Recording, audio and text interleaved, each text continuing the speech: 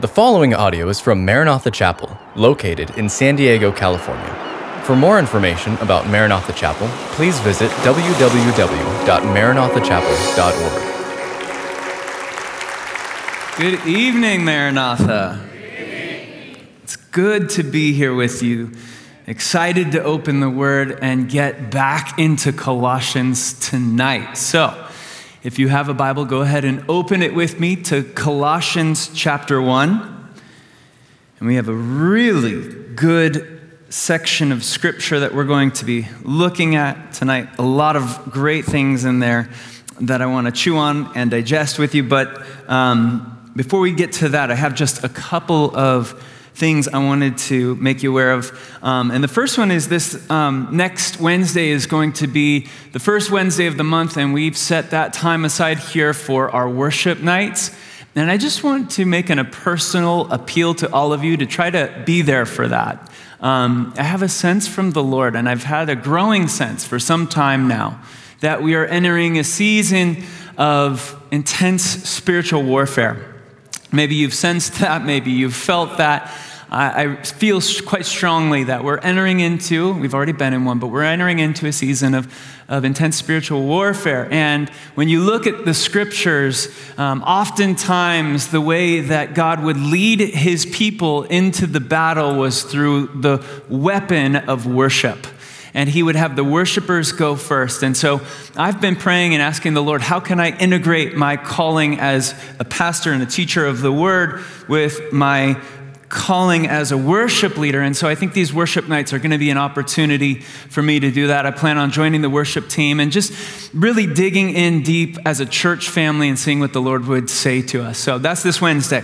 And the other thing I wanted to do, I told you this a couple of weeks ago, I wanted to give you an update on where things are with this red heifer project that my dad got involved with a while ago. And so some of you know, and perhaps some of you don't, that right before Christmas and right before my dad got sick, he went out to Texas. And while he was there, he met up with a delegation of Jewish rabbis who were there for the sole purpose of inspecting these red heifers that had been selected. There were, as you already know, 7 red heifers that had been found. And the significance of that is found in Numbers chapter 19. Before the third temple can be built, one of the precursors to that is you have to sacrifice this red cow. And so the specifications for that are very, very specific.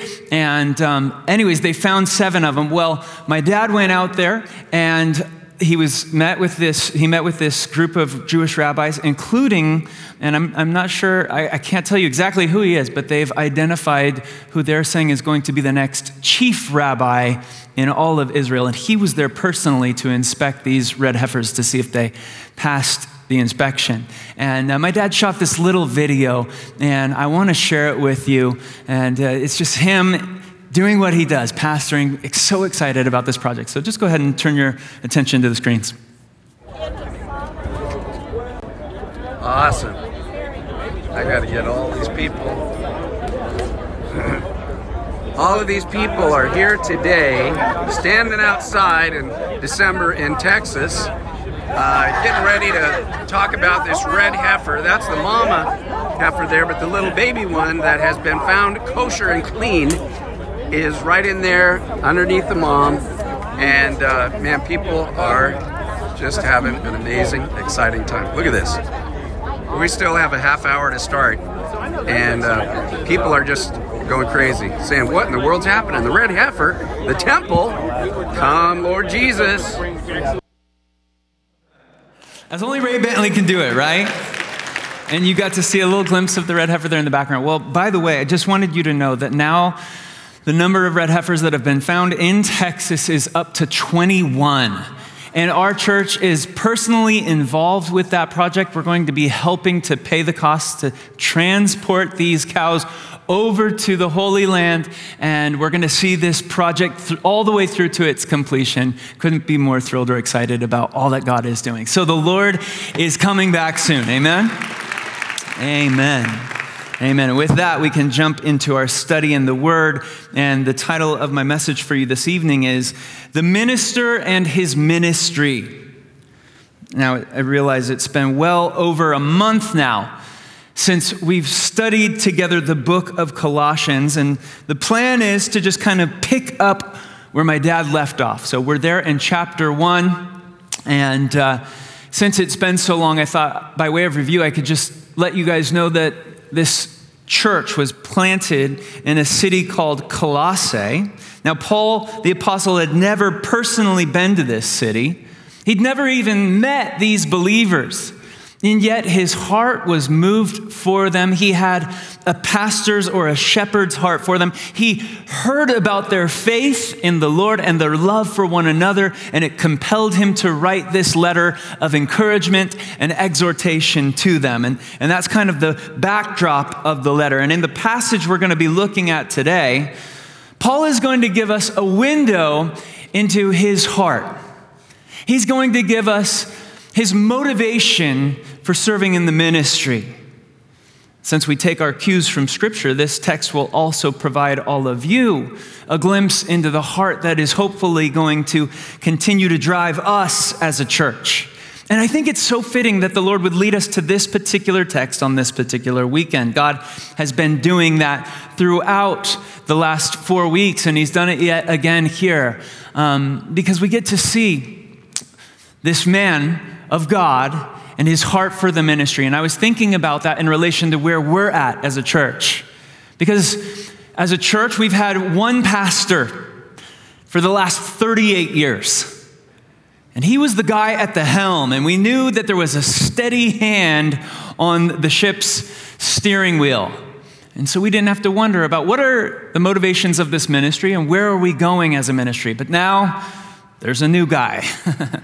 And so the question is, where are we going? And what is the heartbeat of this ministry? And I believe this text we're going to be looking at tonight will help shed some light on that and provide some answers. It's a bit like this. In the olden days, when they used to sail by the light of the stars, they didn't have GPS systems or any fancy equipment like that. They had to rely on the stars, and they would always identify the North Star because it was a fixed point in the night sky, and so they could steer and navigate their vessel based on that fixed location of the North Star. And that's kind of how I'm viewing this text. It's going to help us stay on course. This is our North Star for what a successful ministry looks like. So go ahead and read with me there, beginning in verse 24.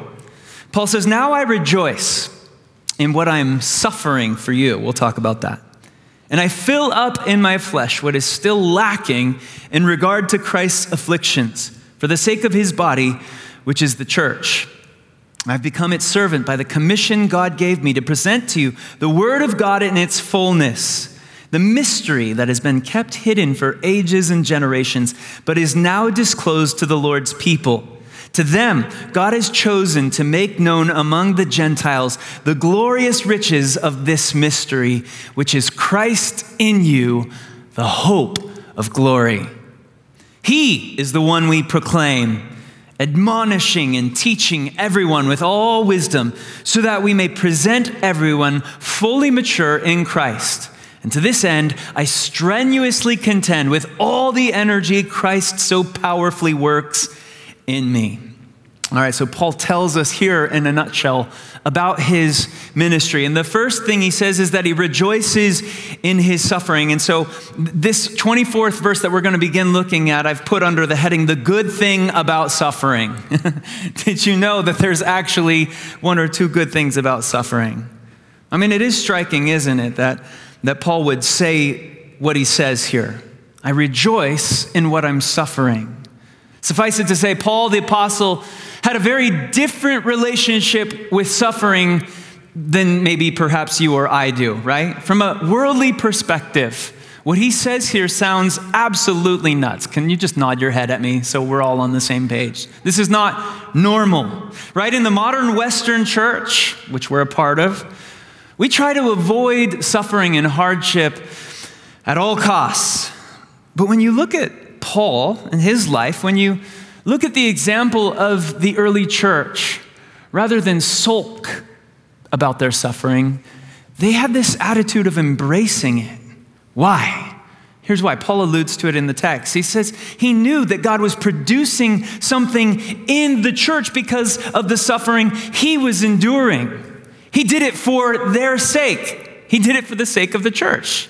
Paul could see how God was using his suffering to embolden the believers around the cities that he had planted and pastored churches. And he saw how God was using it to strengthen their faith. In fact, the very fact that they were reading this letter was an indication that God was using his suffering. You see, Paul wrote Colossians from a prison cell. And perhaps Paul got to thinking, if I wasn't suffering in this prison cell, I wouldn't have probably stopped or slowed down long enough to pick up a pen and write these letters. And look how God is using my letters to encourage the believers in these churches that I've planted all over the Roman Empire. If Paul hadn't suffered, we might not have half of our New Testament. And that's always the way it's worked. You see, the gospel has always spread through missionary hardship. Historically speaking, every time the church has endured seasons of suffering, when it's endured persecution, it has thrived. In fact, I love the way one early church father put it. He said, the blood of the martyrs, those who had died for their profession of faith, the blood of the martyrs is the seed of the church. It was the very thing that God used to grow his church, in other words. Now we know that on the flip side of that, every time the church has experienced prolonged seasons of blessing, seasons of comfort and ease, she tends to struggle. And so as a church, we're moving into a season again where I believe the Lord is turning up the heat. Have you felt that? And you can see this happening all around the globe, but you can see it happening right here in our own city, in our own location where we live. And God is turning up the heat, and we tend to bristle at that. But maybe it's not such a bad thing, because if we can learn to leverage the hardship that we go through, God will use it to further his agenda, build his kingdom, and strengthen his church. Paul understood that, which is why he said, I rejoice in my suffering. And then he says something curious. He says, and I fill up in my flesh what is still lacking in regard to Christ's afflictions. Now that's a weird statement, and it's been a sentence that has generated all kinds of debate. So what was Paul talking about there? Was he somehow insinuating that Jesus' work on the cross, his atoning work on Calvary's Hill, was in some way or somehow incomplete? And I can shut that down. The answer is absolutely not, right? Why do we know that? Well, one of the first principles of studying Scripture is you have to compare Scripture with Scripture. And based on everything else that Paul wrote, not only in this letter, but in all the letters he wrote, as well as the entire New Testament, we know that Jesus' work on the cross was complete and total, so that it lacks nothing. So what is Paul talking about here then? If he says there's still something lacking with regards to Christ's afflictions, here's what he was referring to. He was referring to the continued suffering that you and I often experience as believers. He says there's a sense in which Jesus shares in that suffering, so it's incomplete in that regard. You see, Paul learned this when he was confronted by the Lord on the Damascus Road. One of the first things that Jesus said to Paul in that very first encounter when they were being introduced was, Saul, why are you persecuting me? This is Jesus talking to Saul at the time, whose name was later changed to Paul. Why are you persecuting me? Saul thought he was persecuting the church. He thought he was persecuting Christians. But Jesus sheds light on that by saying, actually, the one you're really persecuting is me. And in that moment, Paul learned that Jesus views every attack on his church as a personal attack on himself. Another way of looking at it is to say this: Jesus shares in our suffering. Your pain is his pain. Our tears are his tears. And so in that regard, he continues to suffer every time we do. And that brings a closeness. We share a bond in that with him. It brings us to a deeper place in our walk. This is what Paul had in mind in Philippians chapter 3 when he talked about the fellowship of his sufferings. And I can speak from personal experience. This past month, having walked through everything that I've been through with the loss of my father, and I can tell you that as hard as it's been, I can at the same time tell you that I've never felt Jesus' presence more closely than I have in the last 4 weeks. The pain is very real, but so is his presence. He's with us in our suffering, and he feels that pain. He walks with it, with us through it. So that's what Paul's talking about here in verse 24. Now, in this next section, in verse 25, we get a glimpse at the minister and his ministry. The minister and the ministry. Let's look at verse 25 again. I have become that's the church's servant by the commission God gave me to present to you the word of God in its fullness. So Paul says, I've become the church's servant. Now, the word there he uses for servant, it's the Greek word diakonos. And it can either be translated as servant or minister. Those two words are interchangeable. And I like that because it paints an honest picture of what this is, what I do. I am here to serve the church. It's not that you guys are here to serve me. No, I'm here to serve the church. And oftentimes we get a fuzzy picture of ministers and the role that they hold, and we elevate them and we put them on these pedestals from time to time. And we think of them as these very lofty and high people. And sometimes when I meet them and I'm talking with them and in a context, they don't know who I am or what I do. And they find out I'm a minister. And immediately they stand up a little straighter. And I'm sorry, did I use any curse words? Did I say anything I shouldn't have? And they just kind of, do that kind of thing. And people think I could never be a minister. But at its core, what you need to understand is a minister is purely and simply a servant. Something else Paul tells us in this verse is that he received his commission into the ministry directly from God. And that's how it always works. You say, how do you become a pastor? Well, it's not the kind of thing that you're just like, I don't know. I worked at Chick-fil-A for a while and then I tried my hand at this. And, pastors only work like 1 day a week. So maybe I'll give that a shot. It's not something you just pursue because it's a field that interests you or you think it's a good way to make a living. No, the ministry is something that chooses you. It's a calling. Perhaps you've heard that phraseology.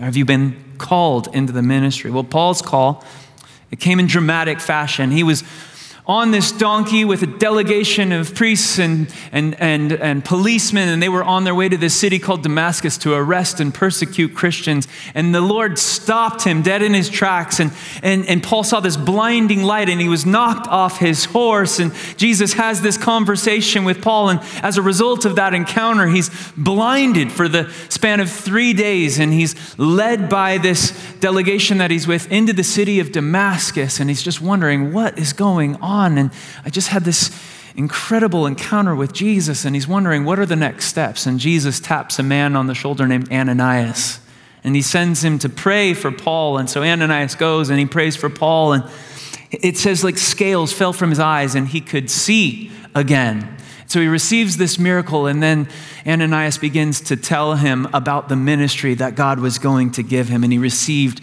his call into the ministry. Pretty dramatic, pretty powerful. I think if God shows up and taps you on the shoulder and says, you're my guy, that's what you do, right? I wanted to use this as an opportunity to tell you a little bit about the call that I received into ministry. And it's not nearly as dramatic as Paul's, but it's no less impactful to me.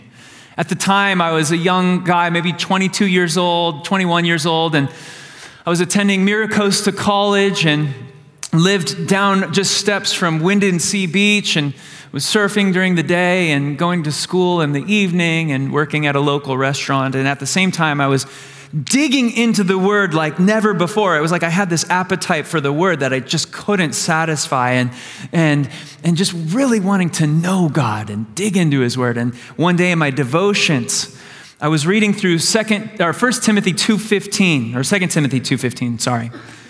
And it was through that particular verse which says, study to show yourself approved unto God, a workman who doesn't need to be ashamed, rightly dividing the word of truth.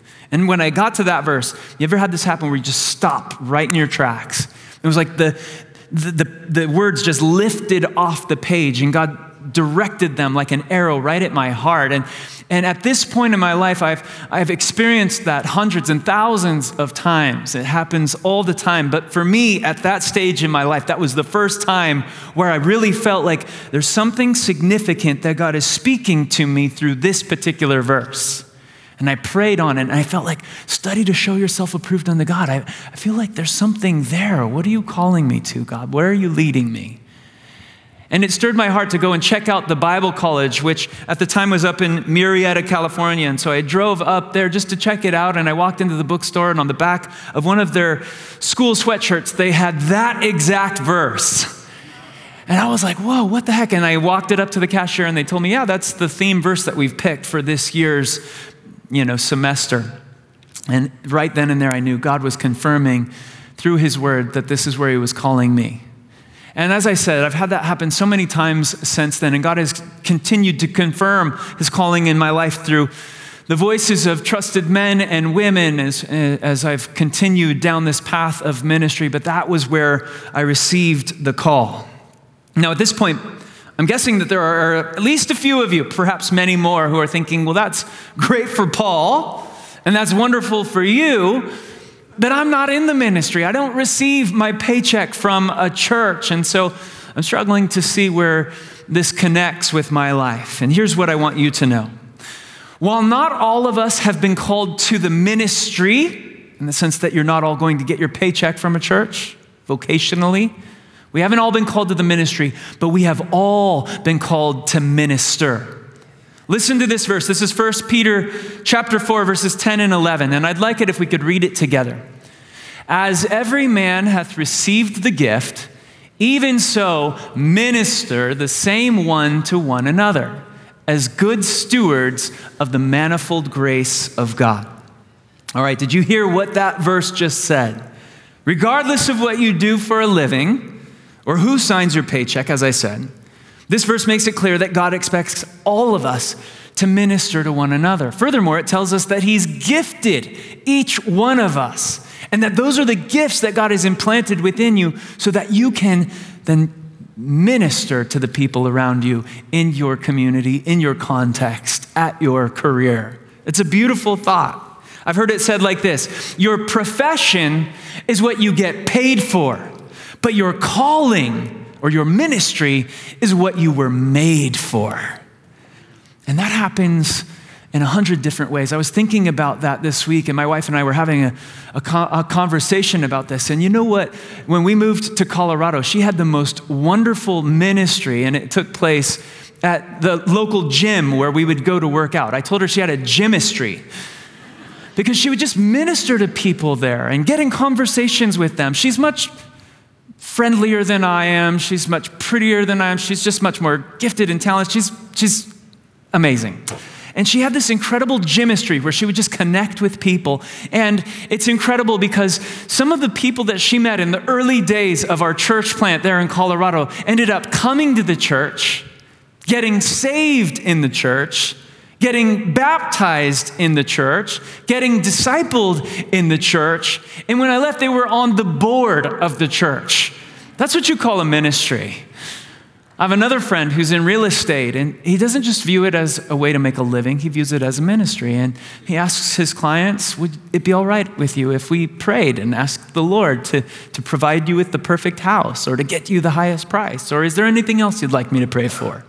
And he just wades into that. The point is, we are all called to minister to one another, and that's what Paul is talking about here. He received his commission from God. And then he goes on in verse 25 to say this: the commission God gave me was to present to you the word of God in all its fullness. So this was always Paul's goal with every church that he pastored and planted. And you can see this theme of wanting to present the fullness, the full counsel of God to these churches. It runs like a thread through many of the letters and teachings of Paul that we find in the New Testament. For example, as he was addressing the Ephesian elders in his departure from the city of Ephesus, one of the things he said to them was, and this is Acts 20:27, I haven't hesitated to proclaim to you the whole will of God. And in our verse, he says that his job was to present the word of God in all its fullness. All he could do was present it. And I love that. I love the simplicity of that word. What happened from there was up to them. And I like that as a pastor, your pastor, because it takes all the pressure off of me. My job is to prepare and then to present. Your job is then to take the word and apply it to your life. To use an analogy, let's think of a baseball analogy. I'm here and I've got the pitch and we've made the call. I've communicated with the Lord and he's given me a word to preach and I'm up here and I'm throwing the word at you. But in baseball, there's not just a pitcher, there's also a catcher. And that's your job. As the ball is coming towards you, in this case, the word of God is coming towards you, your job is to actively listen, to engage the 3 to 4 pounds of gray matter in your cranium, and to actively engage and then obediently apply what you hear.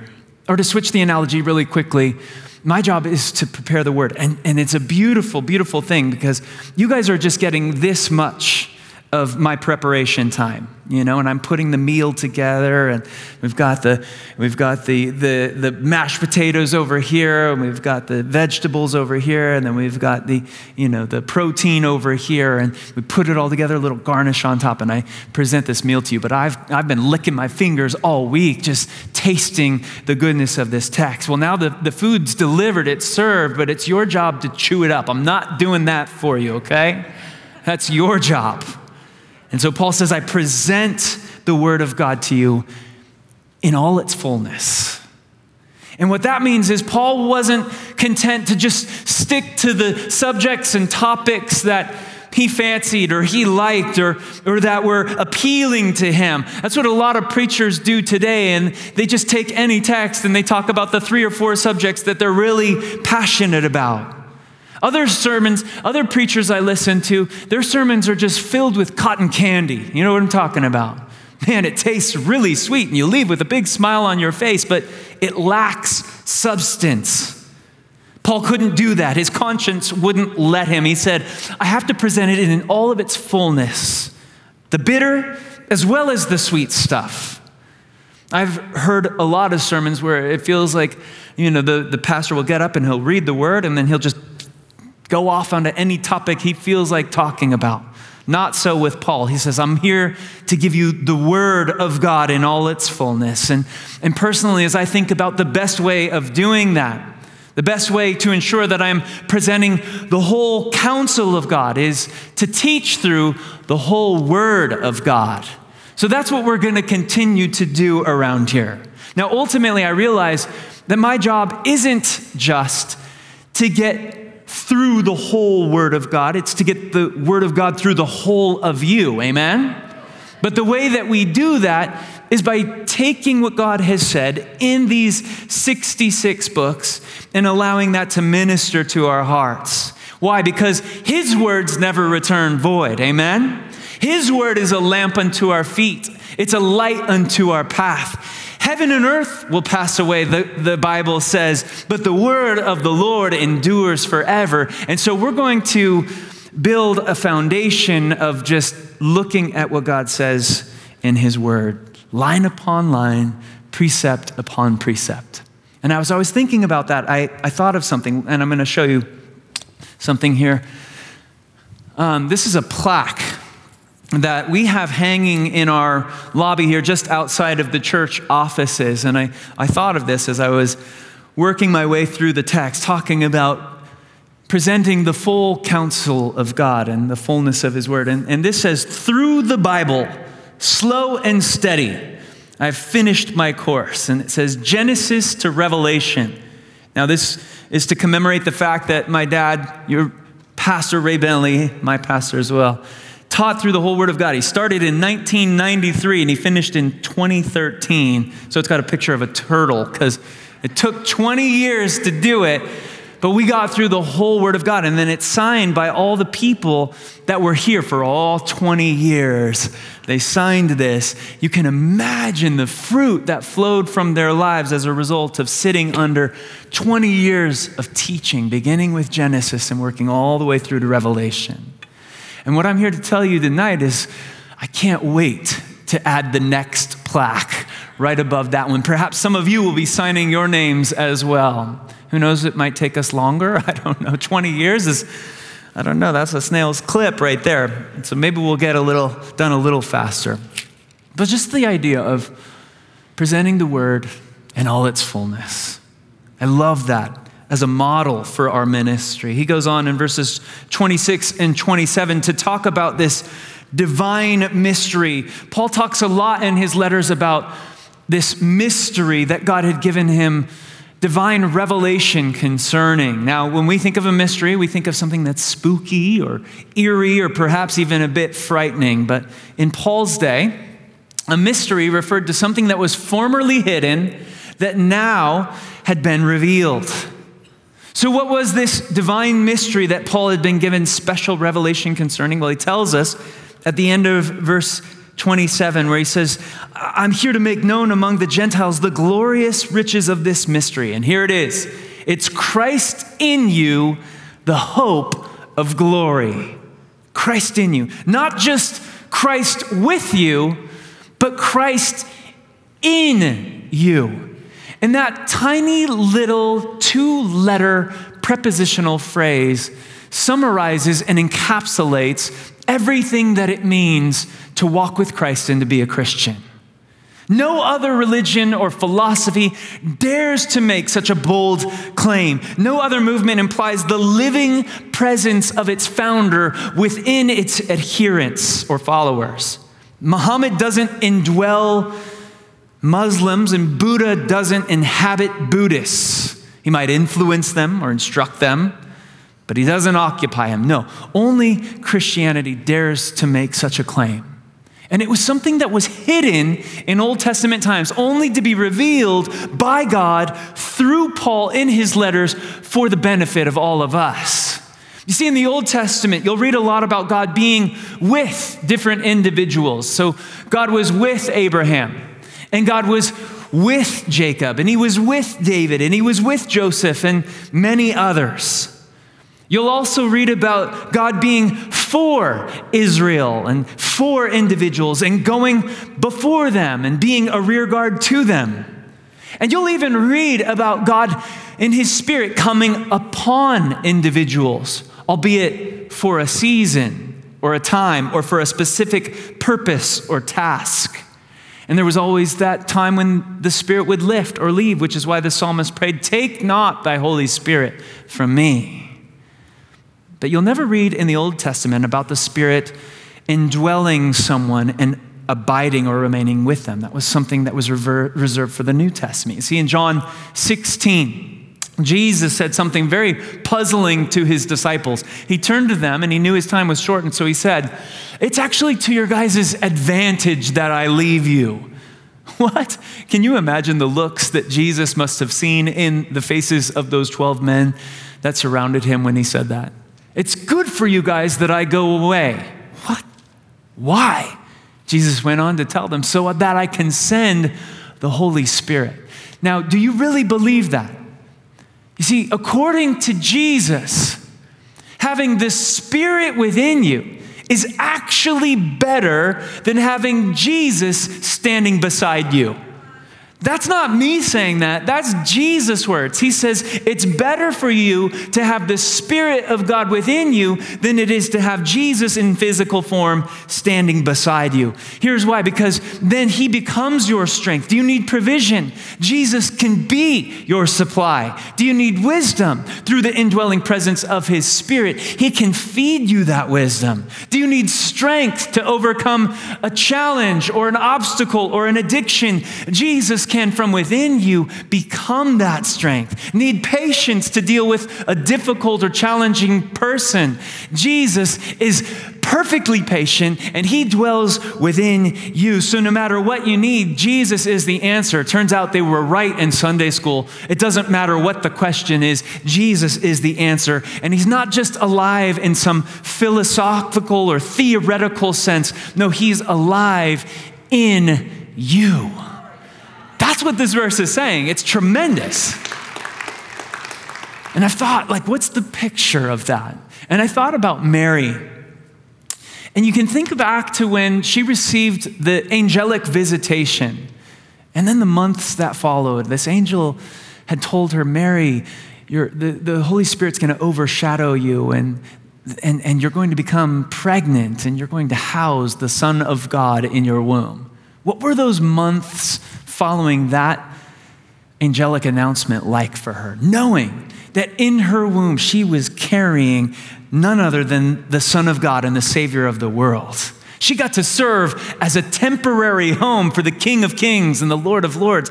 Man, that must have just blown her mind.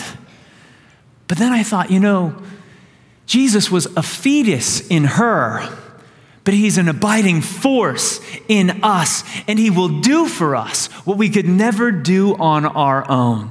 And you know that Jesus is in you because just as Jesus continued to grow in Mary until he came out, Jesus will continue to grow in you until he comes out. And he comes out in your speech, and he comes out in your actions, and he comes out in your patience and your joy and your love. That's how it works. So that's what this whole thing is about. It's about the hope of glory, which is Christ in you, Christ being formed in you. Now, what's the goal? We see that in verse 28. This is the goal of the ministry. He's the one we proclaim, admonishing and teaching everyone with all wisdom so that we may present everyone fully mature in Christ. I like how Paul says it. He's the one we proclaim. We don't need the opinions and thoughts of Daniel Bentley. That's not going to get you very far. That's not going to help you very much. We don't need the philosophies of men, however smart they may be. What we need is Jesus. You see, far too many preachers spend all their time talking about themselves, and as you leave, all you remember is what they told you about themselves. It's him we proclaim. There's this story in John's gospel where this group of Greeks had made their way to Jerusalem to attend this particular festival. And while there, they located this guy named Philip, who was one of Jesus' followers. And they said, you belong to Jesus, and we really want to see Jesus. Would you take us to him? Sir, we would see Jesus, is how it puts it in the NIV version of John 12:21. And it's a great reminder to me as a minister that my job is simply to bring you to Jesus. I wanted to be reminded of that continually. At our last church in Colorado, when we were out there, we were constructing our sanctuary. And at one point before they had put the stage together, I asked if I could go in, and with a Sharpie, I wrote on one of the beams underneath where I would preach, and I wrote that verse, John 12:21, "Sir, we would see Jesus." Just to remind myself that every time I stand behind the pulpit, I'm not to give myself, I'm to give Jesus. Nothing more, nothing less, nothing else. Simply Jesus. We proclaim him. To proclaim him is to proclaim his message. And that also means we need to admonish. Another word for that would be warn in some of your translations. Him we proclaim, warning every man. And we live in an age of tolerance, don't we? Where it's considered not nice, unloving even, to point out sin or error or wrong. And there are plenty of preachers out there who you'll never hear me say, they'll say, you'll never hear me talk about sin, or you'll never hear me warn about this or that being wrong in the eyes of God. And I can't be one of those preachers, because if I'm going to give you the whole counsel of God, then I need to warn you. And I would suggest to you that oftentimes that's the most loving thing you can do. If you're standing on a road and you know that the road ends and it careens off the edge of a cliff, or that the bridge is broken, and you see a car traveling down that road, and you say, well, I don't want to impose on them, and they're going down this road and they're making their own choices. That's the most unloving thing you could do. If you love that person, you're going to get in the road and say, whoa, you're going to warn them. The road ends. There's a cliff. Please stop. And that's the job of the minister if he's doing the will of the Lord. So we proclaim him. We warn about what the scriptures tell us to warn about, and we teach. To teach is to instruct, just walking our way through the word. And the end game in all of this is so that once we've proclaimed him to everyone, once we've warned everyone, and once we've taught everyone, we get to present everyone fully mature in Christ. This is the goal, guys, at the end of your life, that you would be fully mature in Christ, that you would be grown, no longer tossed to and fro like a child, but able to weather the storms of life and chew on the meat of the word. You know, you think about parents and the relationship to little kids and how that relationship changes over time. So when my kids were little, we couldn't give them meat yet. They had, this slop or baby food. I don't know how they eat that stuff. And we would, take this little spoon, and my wife and I had this song that we would sing to our kids, and they've got the bib, and this was the song. You ready? You want to hear it? All right, here it was. Open your mouth and let the food come in and chew, chew, chew. And they would smile and cram that nasty stuff in their mouth, and it would, about 75% of it would end up on us or the bib or whatever, and we would sing that song, and it was a lot of fun. Now my two older kids are 17 and 15, and if we were still handling dinner like that, it would be an indication that there's stunted growth, right? When growth becomes stunted, it's always a sign that something has gone wrong. And the same thing is true with Christians. The goal is that we would learn to cut our teeth, as it were, that we would become mature. Paul writes this in 1 Corinthians 13:11. When I was a child, I talked like a child. I thought like a child. I reasoned like a child. When I became a man, I put the ways of childhood behind me. For some of us, perhaps the word of the Lord tonight is it's time to grow up. It's time to mature. You see, God meets us in our mess, and he accepts us just as we are. But he refuses to leave us in that state.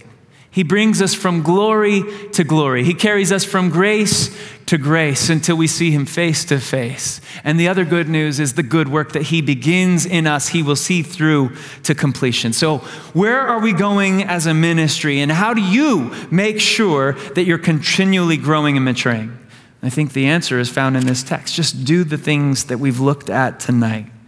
Plug yourself into a Christ-centered church. Connect to a ministry that proclaims Jesus and doesn't shy away from the hard truths, and make sure you're planted in a place that teaches the whole counsel of the Word of God, and look for ways to minister to one another as we together grow into maturity in Christ. Sound like a good path? This is our North Star. This is where we're going. God is good. All the time. Amen. Let's close in prayer. Thank you, Heavenly Father, for tonight. Thank you for your word. Never ceases to amaze me how you lead, how you guide, how you direct. Thank you for this church, this local gathering of your bride. Lord, how our hearts desire to be conformed into the image of Christ. To know that we are moving towards that picture of maturity that Paul paints for us here. I pray for my brothers and sisters that they would be encouraged, that they would be strengthened, that they would commit to being a part of what you're doing here, Lord. That's so special, so unique, and we're so blessed.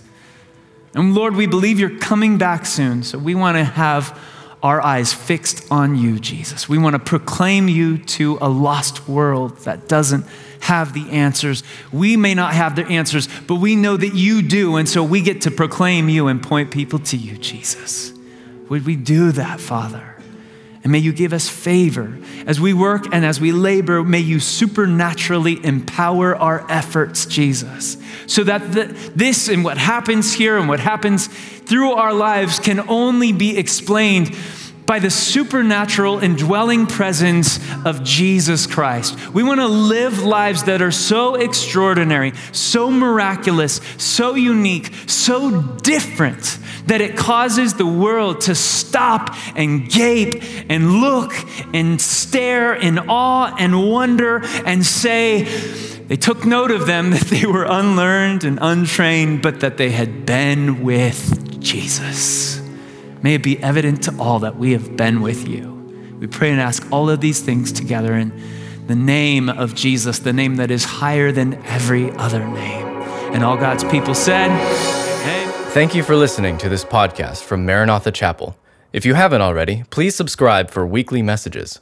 Feel free to share this podcast and join us for our weekend services, held Saturday evening or Sunday morning. Visit our website at www.maranathachapel.org for more information.